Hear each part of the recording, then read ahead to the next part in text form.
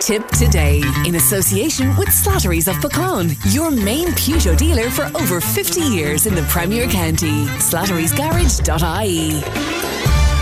Thanks, Sarah. Welcome along to the second hour of Tip Today. Now, don't forget we have those tickets to the annual Burr Air Show as our prize every day this week. It's based on your interaction with us by text, joining in the conversations, or indeed coming up with something brand new. Give us a name and an address so that we can enter you into that competition.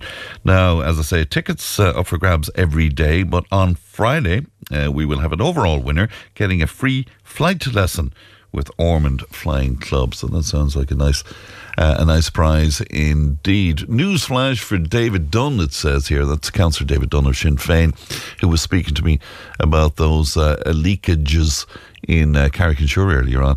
He said, this listener says, your party was in favour of Irish Water's water charge plans until it lost a by-election in Dublin Southwest to Paul Murphy. You chose populism over the prospect of rectifying our appalling water infrastructure, and the country is now beginning to pay the price for your reckless short-term thinking.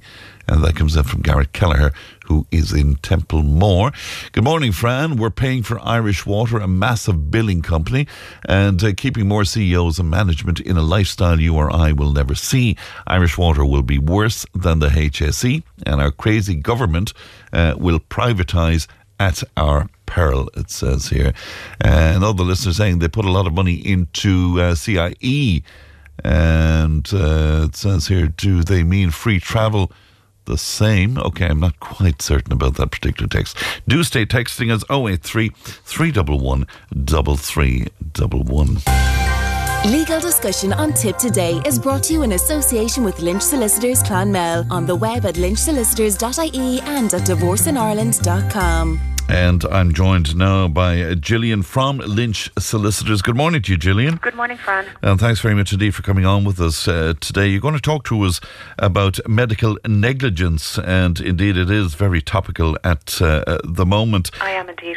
Are these kind of cases, Gillian, are they particularly difficult? They are very difficult. They're, because when people initially come into you, they're obviously in a very vulnerable state. They're very upset. And a lot of the time when people first come into us, they're looking for answers. They don't really know what's gone on or what's happened. And I presume you have to then, as you say, they're in a poor state, but you have to bring them through the whole process. And as we're seeing again lately, that can be very daunting. Absolutely. I mean, it's very much, in most of these cases, it's an individual versus the state. So it's really David and Goliath. And, there are a lot of hurdles which have to be overcome.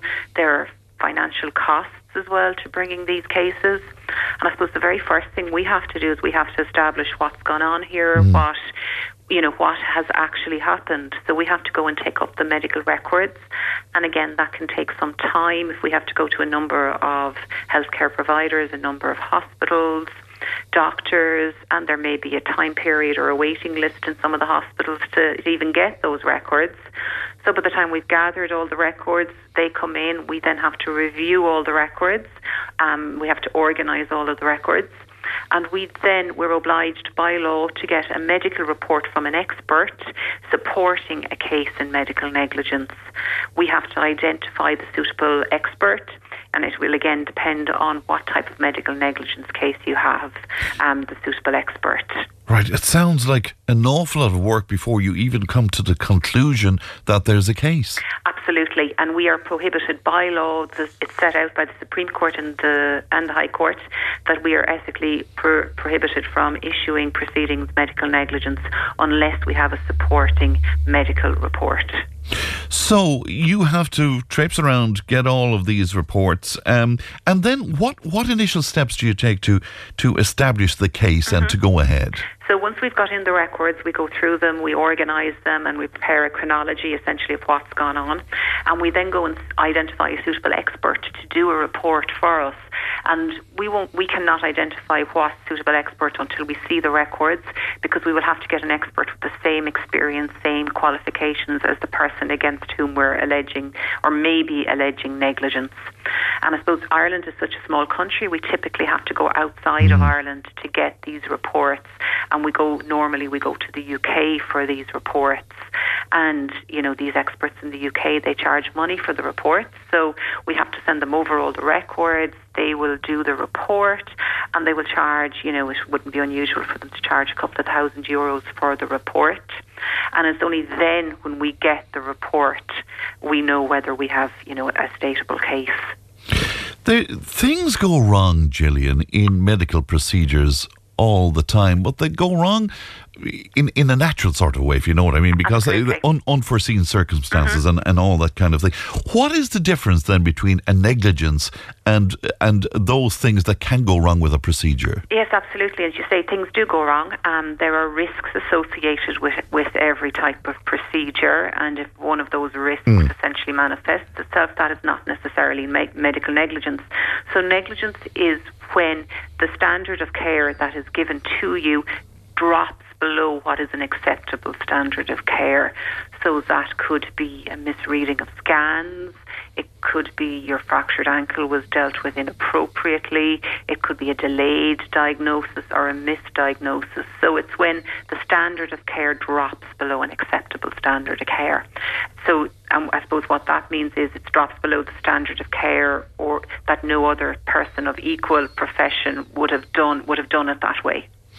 Do you know the form that you sign before you have a procedure or an operation?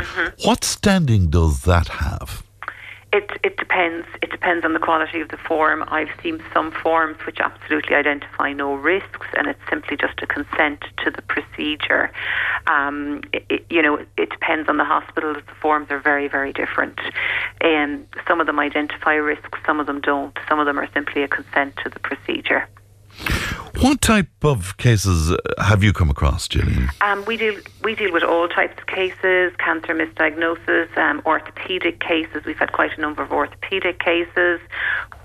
We also deal with all the Dupuy cases, delayed diagnosis cases, gynecology cases. I mean, loads. There are loads of different types of medical negligence cases. So it's really where there's negligence in any form of medical care, whether it's GP hospital, whether it's a public hospital, a private hospital. It may be, a radiologist misreading scans. It may be the surgeon doing something incorrectly, while you're on the operating table. It covers all of that. My understanding is there's a time scale for bringing forward a case, but what happens if you don't discover for some time that there's been a negligence of some kind? Yes, and that's very often the case in medical negligence cases, because you may, I suppose, what's called the statute of limitations, that provides that you have 2 years from the date of the negligent event. So that could be the date of the surgery, the date of the scans being misread. But it's often the case that people don't discover this for a number of years. So what's built into the legislation is that you also have 2 years from the date of knowledge. So you then have to establish the date that you knew or ought to have known. And we've had quite a number of successful cases where we've based it on the date of knowledge rather than the date of the event. And in terms of taking these kind of cases, I mean, what you described, the pre-work that you must do, I'm just wondering, does that put somebody off from taking a case? Because I presume they have to come up with the money up front, do they? Yes, these experts in the UK, they will not release their reports without being paid in advance. Right. Yeah. So this is where you don't even know that you actually have a negligence case. Indeed. But I suppose typically, from experience, we would go through the records and we would know from looking at the records whether this is worth going to the UK and spending this money. We wouldn't simply send every medical negligence inquiry to the UK. We would advise people, yes, I think it's worth exploring this further. I think there may be something here. And I've often had to say to people, no, I think you'll be wasting your money on this. I don't think there's anything here, but if you do want to go and spend this money. But yeah, we would advise people. Where there's a group of people, and you mentioned the hip situation, where there's a group of people with the same complaint, My understanding again is you can't do a class action in this country, can you? No, we don't have class action, so each case stands on its own merit. So proceedings are issued individually for each plaintiff. Right, and that's very different to any other country, is it? Indeed, indeed. So in the States they have class actions, and in Australia they have class actions, and they're very big pieces of litigation in those countries. But no, here it's each case stands on its own merits. Right, so even if they're very similar, it doesn't matter. It still has to be fought in the same way. Absolutely, but there may be a precedent case yes, which will decide some elements. Right, and does that speed things up if there's a precedent? Then? It does indeed. So there may be what we would call a test case. So there may be one case brought and the court would determine issues of liability and negligence in those cases, and then all the other cases would flow from that. What would you say to somebody listening to us, Gillian, who think that they may have a case or there might be something niggling at them about a procedure they had? What would you say to them? I suppose the first thing I'd say, come in and have a consultation with us. Yeah. And a lot of our successful cases, they stem from that. Somebody comes in, something, as you say, has been niggling at them, and they're, it's been there and they're worried about it. Yeah. And come in, have a consultation, and we'll take it from there. But just to be aware of, the statute of limitations, that it's 2 years from the date of the event or 2 years from the date of knowledge if you essentially discover it at a later point. All right, Gillian, good to talk to you today, and thank you very much indeed. Thank you, and bye-bye to you. That's Gillian Lynch there of Lynch Solicitors in Clonmel. Legal discussion on Tip Today is brought to you in association with Lynch Solicitors Clonmel, on the web at lynchsolicitors.ie and at divorceineirland.com. Now, Barb was on to us to say the Taoiseach doesn't speak to the people of Ireland. Everything is spin. He made a statement about the women in the saddest and latest scandal in Ireland yesterday, saying that anyone can take a court case in the country. This is just not true. Survivors of abuse in Ireland, the Fianna Fáil government signed an indemnity deal that stopped victims prosecuting their abusers, mainly the religious orders, and set up the redress court for victims who were the ones that ended up in court without the abusers even being present.